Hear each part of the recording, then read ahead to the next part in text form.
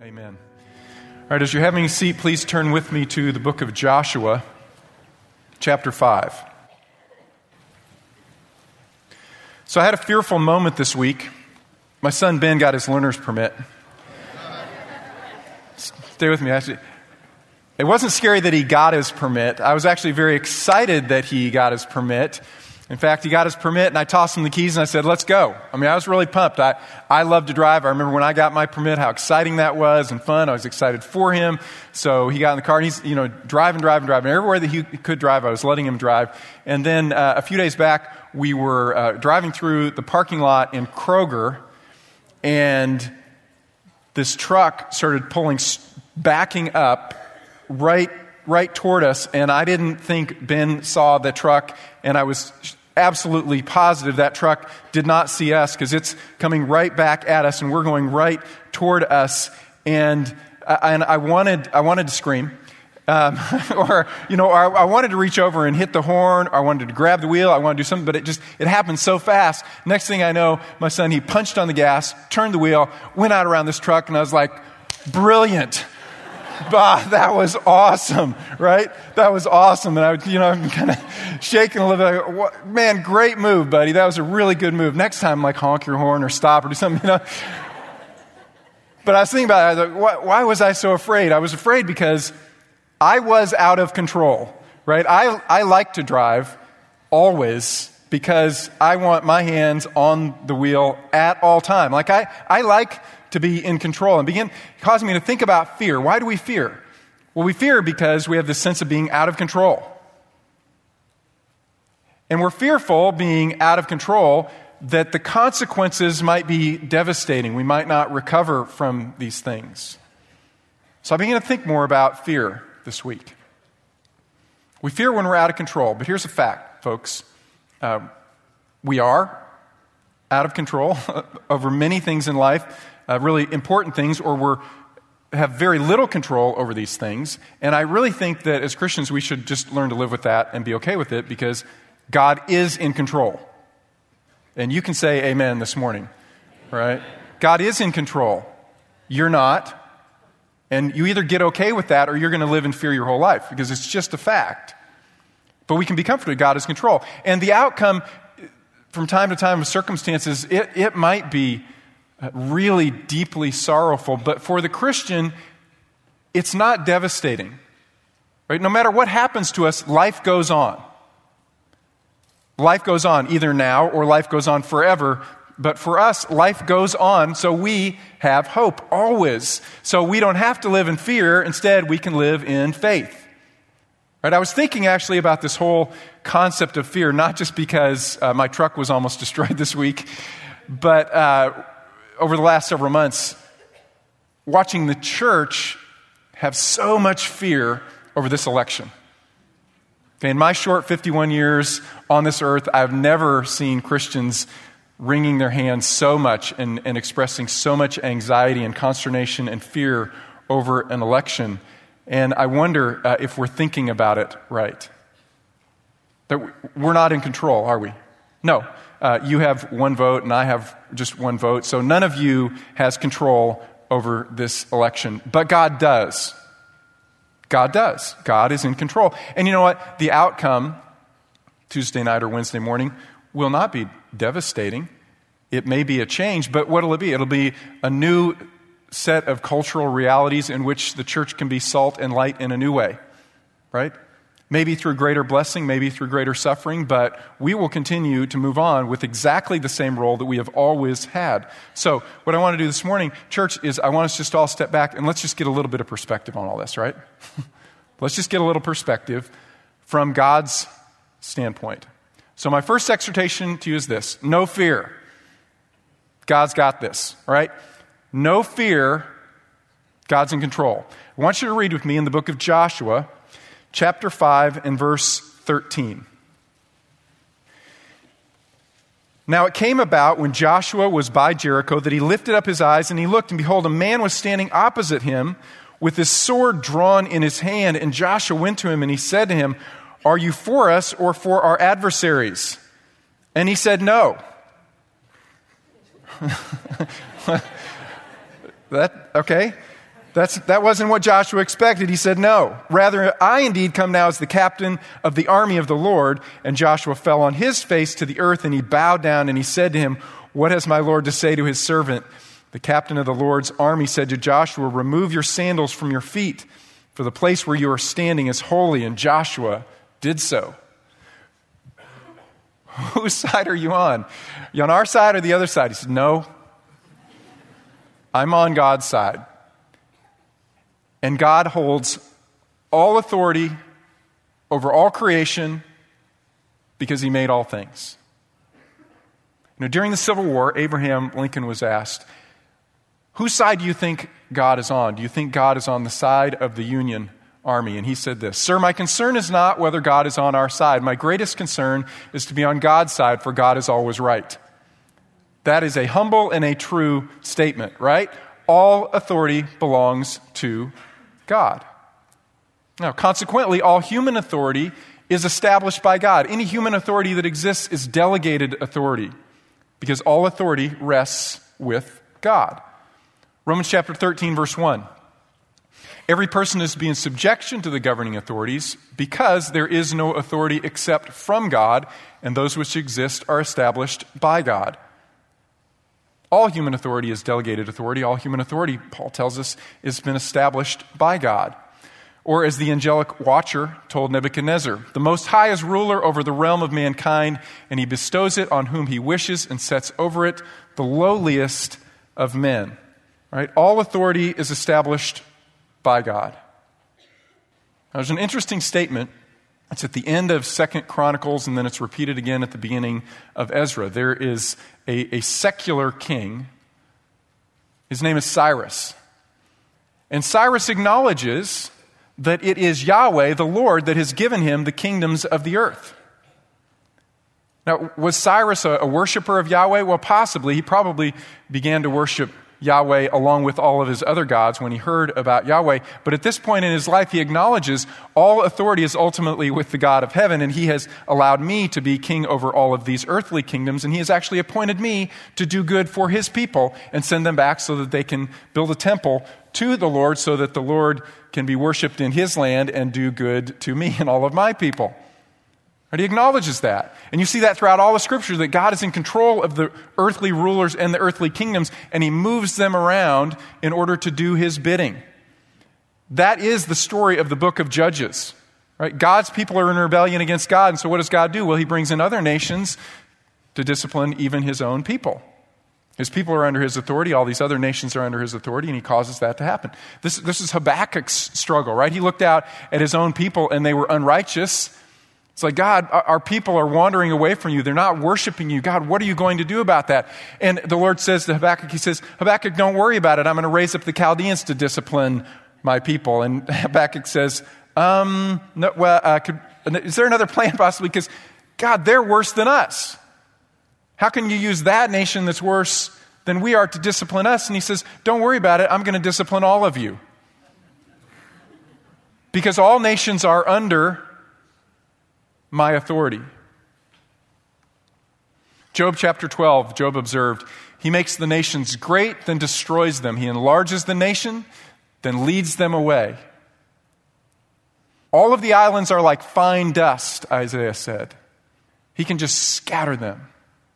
So scarcely have these human rulers been planted, scarcely have they taken stock in the earth, but then God merely blows and they wither and they fade away. He raises them up and then he casts them down because all nations do the bidding of the Lord. All human authority is established by God. That means all earthly rulers will submit to God.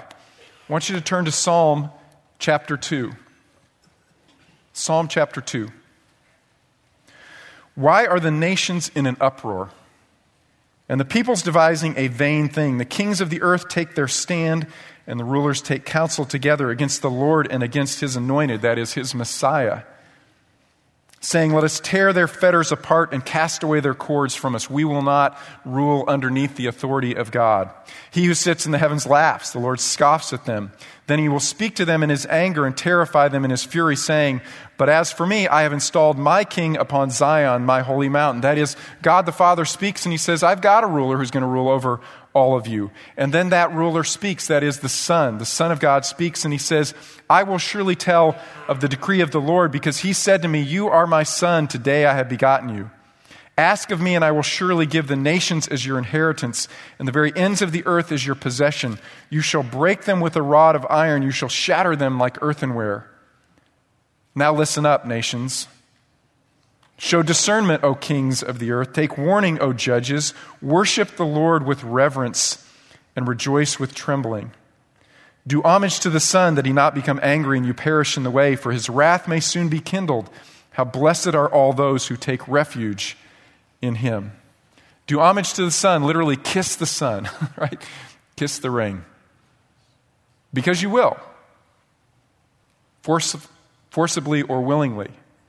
Because all nations, all kings, all rulers are under the authority of God. Daniel chapter 2, Daniel's first vision, he was told this. In the days of those kings, the God of heaven will set up a kingdom which will never be destroyed, and that kingdom will not be left for another. It will crush and put an end to all these kingdoms, but it will itself endure forever. That is the kingdom of God. Now, I've said this before, but I want you to notice again, we don't have a United States flag on this stage. And that's not to diminish the significance of our flag, especially during this season where we are honoring veterans and we're voting for president. But what we're doing is we're actually making sure that the flag of the United States stays in its proper place. Right? It doesn't belong on the stage of a church. Why not? Because the church is greater than the United States. The church is greater than all nations. One of the things I love about our congregation on a Sunday morning, if you look around, we actually have men and women from many nations here. That's the body of Christ. The church transcends your nations. Whether you're from Asia or Africa or Latin America, the church is a representation of the kingdom of God on earth. And so when we come together, we don't bow down before any earthly human flag. It's not to say that we aren't good citizens and honor our country and do good, and we'll talk about that in a moment.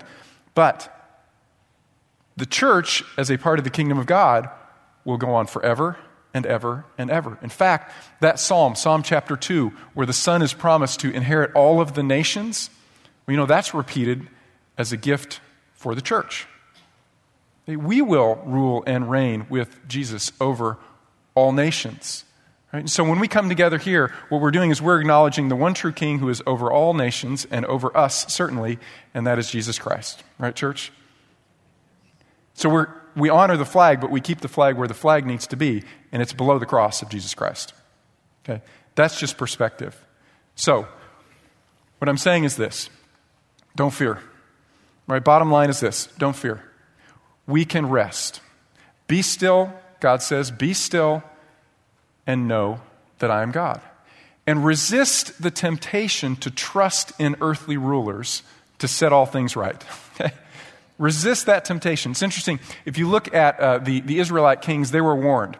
God warned them. He said, do not multiply three things. Do not multiply horses and chariots. Why not? Don't trust in your military strength to get you out of trouble. Trust in me. Don't multiply foreign wives. Why not? Well, foreign wives represented foreign alliances. Don't trust in other nations to get you out of trouble. Trust in me. Don't multiply gold and silver. Don't try to get really exceptionally rich so that you can trust your money to get you out of trouble. Trust in me. David understood this and he said, don't trust in princes, in mortal man, in whom there is no strength whatsoever. Church, we need to rest in God's strength and we need to resist the temptation, which I think that the church has fallen prey to from time to time, that we're actually trusting in earthly rulers to set all things right. They simply cannot. Right? So, no fear. No fear. Now, having said that, no fear, God's got this. Sometimes the risk for us is this. Well, if God has this and God is sovereign over all things and he knows all things and he's going to accomplish his plan in the future, then there is nothing for us to do. Right? That is fatalism. Right? That's my second exhortation to you. No fatalism. God can use us in the process of establishing his kingdom on earth. Right? Sovereignty is a really popular concept in the church today. It's throughout the Bible, but I've just noticed in contemporary Christian literature, sovereignty is discussed a lot. And I think sometimes the church really misunderstands the relationship between sovereignty and human responsibility. So let's review. What is sovereignty? Sovereignty is this. Sovereignty means that God has the right to rule over everything, right? He has the right because he made all things. All things belong to him, so he gets to rule. Second, sovereignty means he has the power to rule over everything. He is strong. So what he wants to do, he can do. And third, what he wants to do is the best thing that can be done because he is wise. He knows all things and he is good. That's what sovereignty means. Now, the question then before us is this: how exactly is God going to choose to exercise his sovereignty on earth?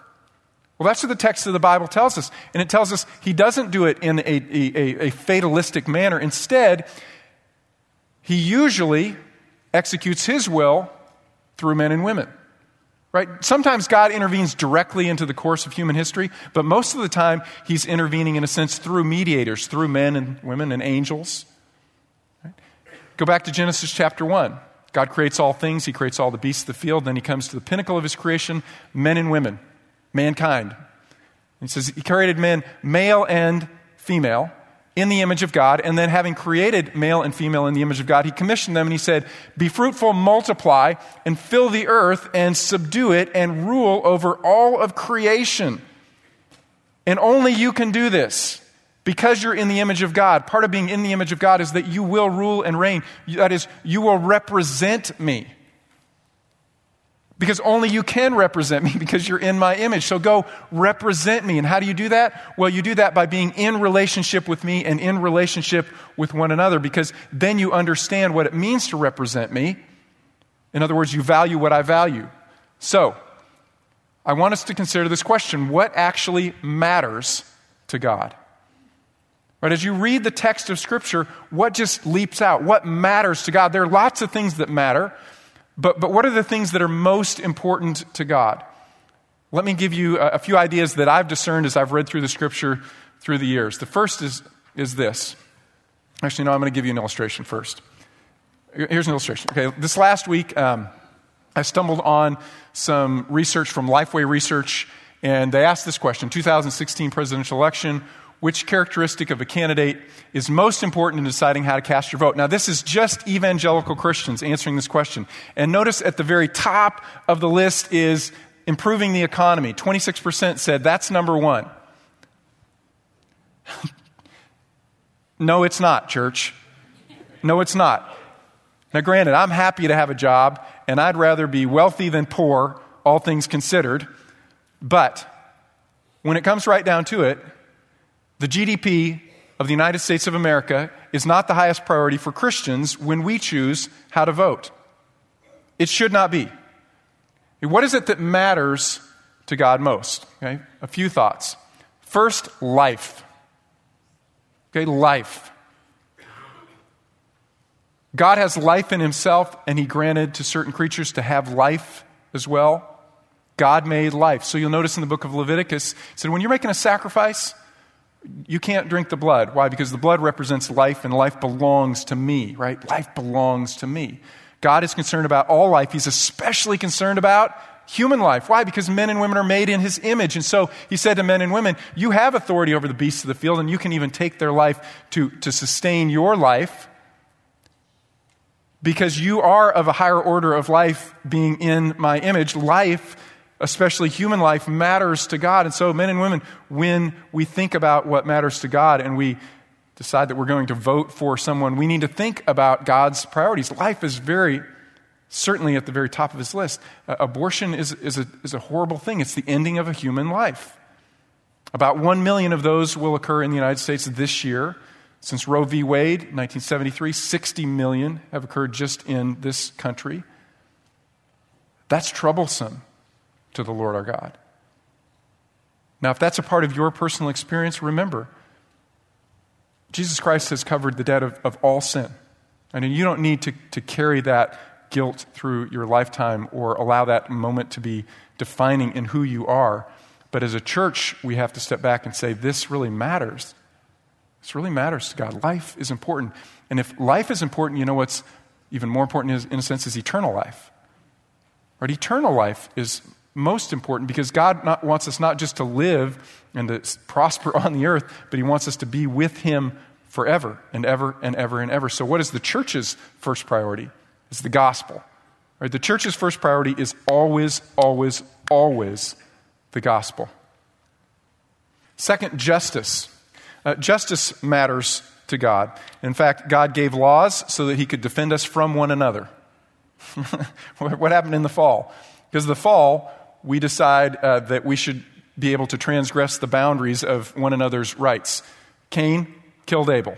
Right? Abel had an inalienable right to life because God had given him life, and Cain didn't have the right to take that, but he did. He transgressed that boundary. And so what God has done in giving laws is he's created boundaries on rights so that we can't transgress, or we will be punished for transgression. That is, God is protecting us from one another through law. Think about the Ten Commandments. The last 5 are all about protecting us from one another. Right? Don't steal. That is, don't take your friend's property. Don't commit adultery. Don't take your friend's wife. Don't bear false witness. That is, don't take your friend's reputation. Don't covet. Don't want anything that he has. Right? Don't transgress the boundary. So the boundary, in a sense, it's kind of like a metaphor, but also literally, he said, don't move the ancient boundary. Don't take from someone else's rights that God has in fact given. So justice matters to God. We should be just people, individually, personally, in the way that we treat one another. But also, we should work toward a state that is just. Proverbs chapter 16, it is an abomination for kings to commit wicked acts, for a throne is established on righteousness. Right? We personally should live righteous lives, just lives. We should not transgress the boundaries and take what does not belong to us in any form or fashion. But also, we should want to live within a state which is just. What's the king's responsibility? Well, his responsibility is to establish his throne in righteousness. In fact, if you look at this description of the ideal future king that God will send, he says this: "Behold, days are coming when I will raise up for David a righteous branch, and he will reign as king and act wisely and do justice and righteousness in the land." Church, that means that one of our priorities also needs to be working for justice, right? Working for justice in our land, especially for those who cannot speak up for themselves. Proverbs 31, "Open your mouth for the mute, for the rights of all the unfortunate. Open your mouth, judge righteously, and defend the rights of the afflicted and the needy." Church, we can't miss this. If you read through the scripture, you see over and over and over again, not only is God a just God, but God is particularly concerned for those who are vulnerable or without voice in a society. And one of the great markers of the health and strength of a society is, does it speak up for those who do not have a voice? Open your mouth for the mute, for the rights of all the unfortunate. Open your mouth, judge righteously, defend the rights of the afflicted and the needy. This is what James is talking about when he said, you want to know what really good religion is? Visit orphans and widows in their distress. Right? Serve those who are genuinely in need and cannot provide for themselves or speak up for themselves.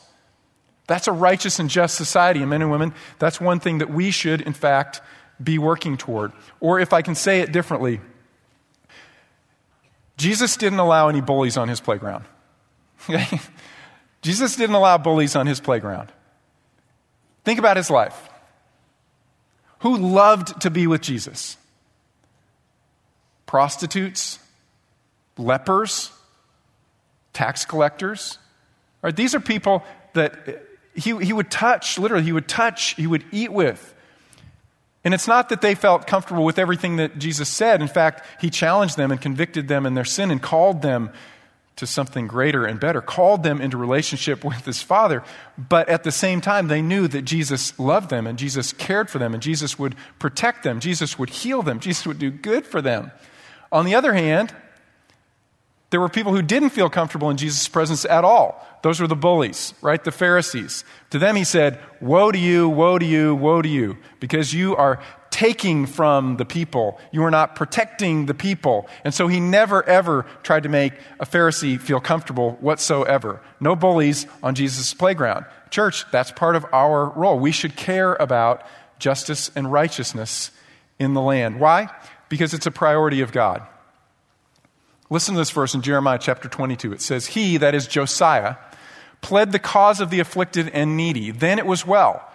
Is not that what it means to know me, declares the Lord?" Did you catch that? The Lord is speaking to Josiah's son, and he's saying to Josiah's son, I don't think you understand me. You really don't know me because you don't care about the things that I care about. Josiah, your father, did. What did he do? He pled the cause of the afflicted and the needy. Then it was well, that is, it was good in the land. And then he says this, isn't that what it means to know me?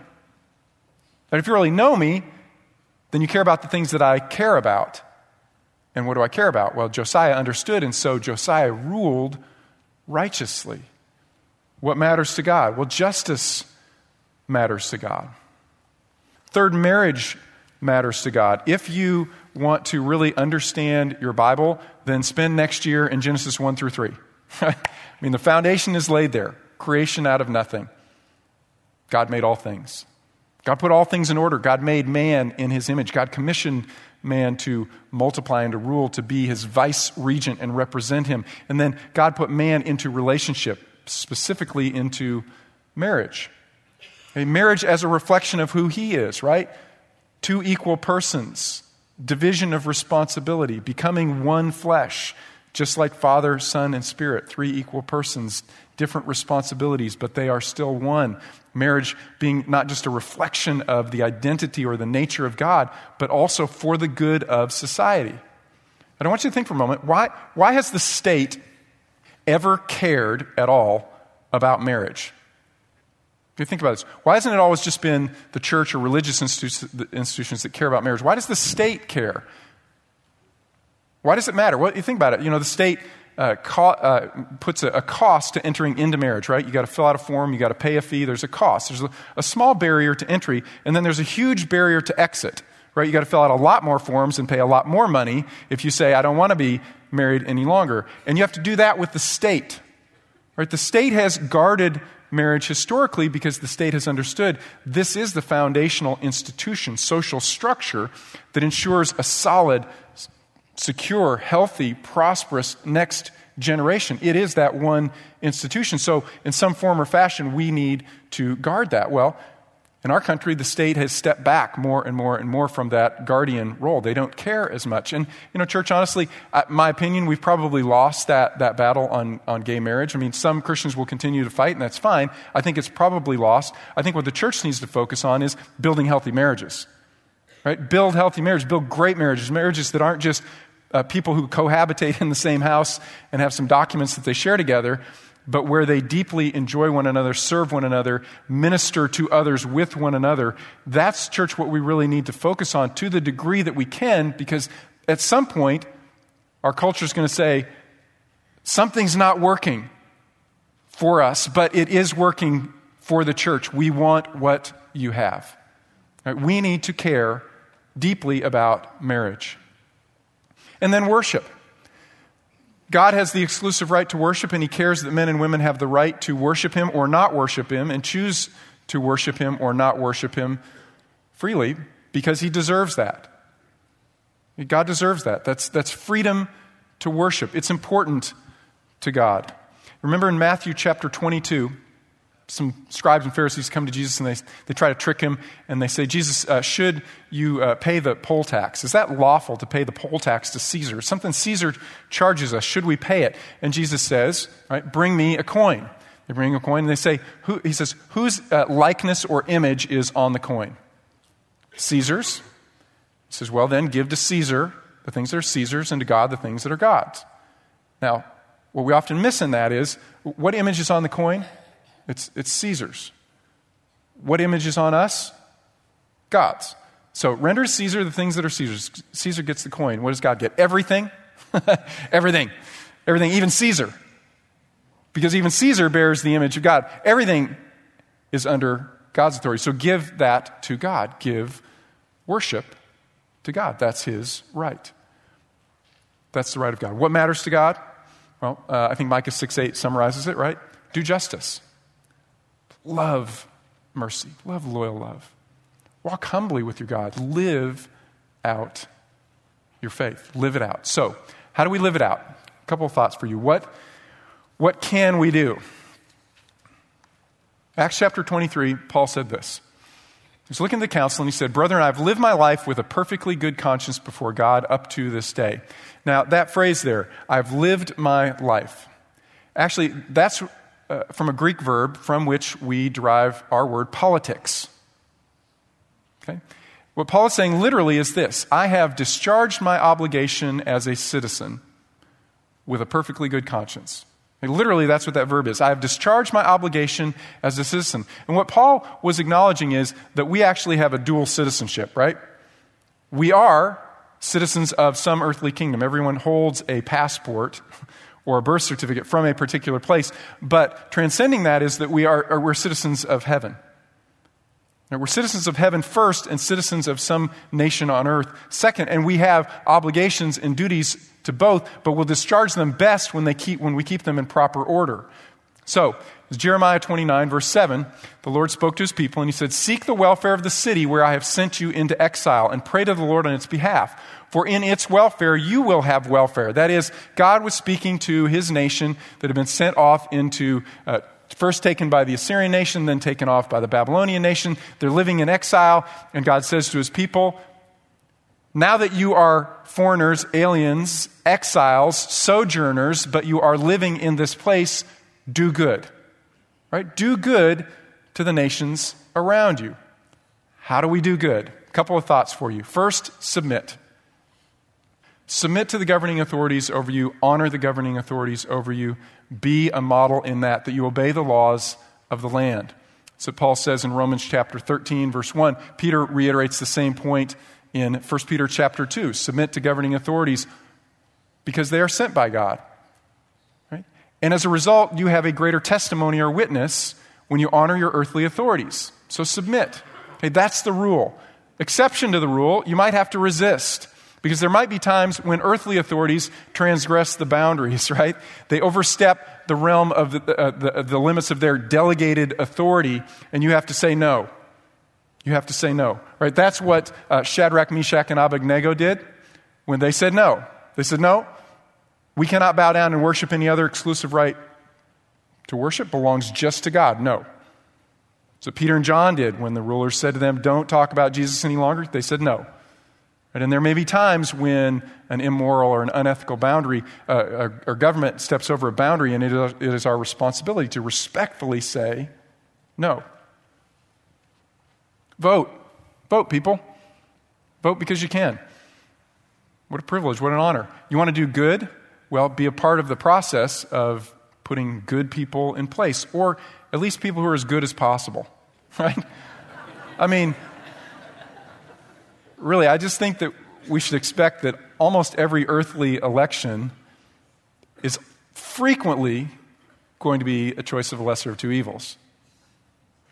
But you can still participate in the process, from local all the way up, state and national. You still can participate. In the last presidential election, the voter participation rate was 57%, meaning 43% of eligible voters didn't vote at all, including a lot of evangelical Christians. Millions of evangelical Christians just didn't get out and vote at all. I was talking to a friend just the other day. He's in his 40s, and he's never voted in a presidential election. So I kicked him in the shins. I said, come on. Do your duty. Serve.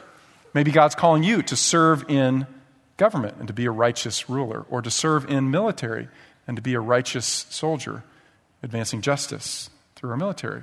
Serve. And act, right? Act here, act now. Do something. Do something. It's interesting if you think about the news of the day 200 years ago.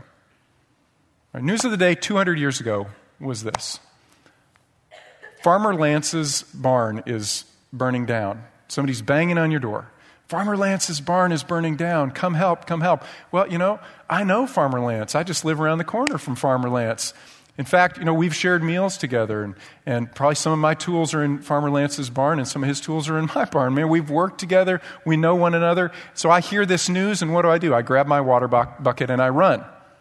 so that I can do good for my neighbor. I hear news and I can act on that news immediately. What's the news of the day sound like today?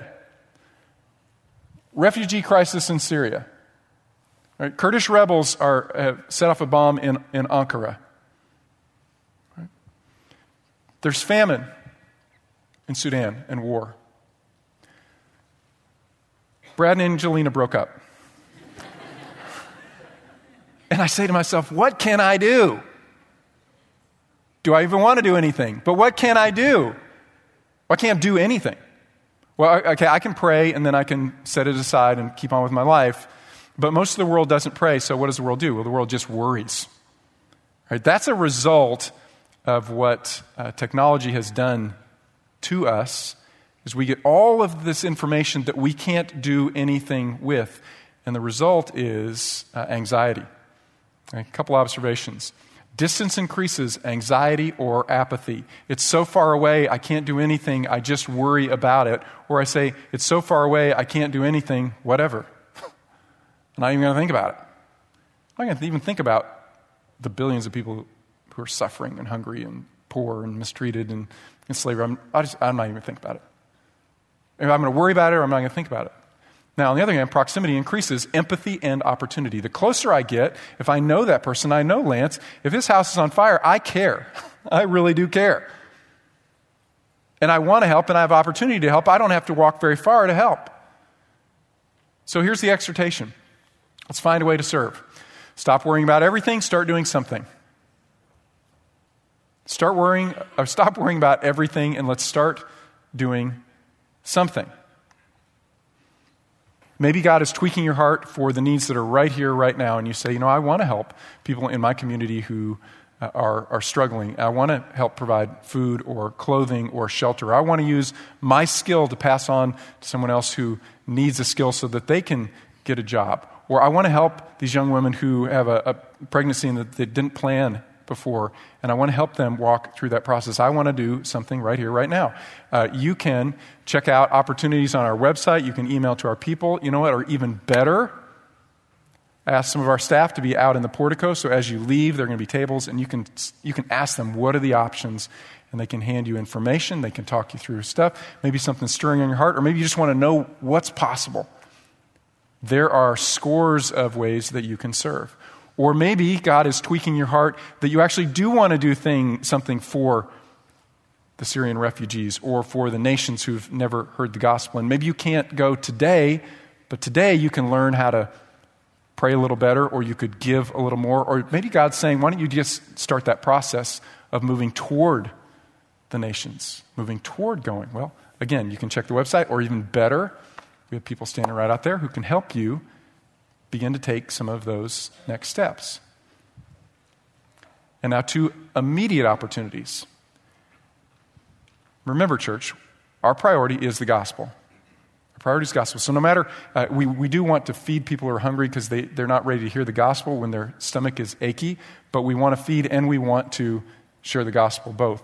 If you want to know how to share your faith, next week, November 13th, during the 11 o'clock service, Brian and Aaron White are just going to do a crash course on how to share your faith. And Brian and Aaron White are great at this. They do this. They love doing it, and they're good at teaching other people how to do it. So if you just want a refresher course, or you want to learn for the first time how you can share your faith, next week, meet with Brian and Aaron. It's going to be Anderson Fireside Room right back there through the glass. Okay? And then ladies, another special opportunity just for you.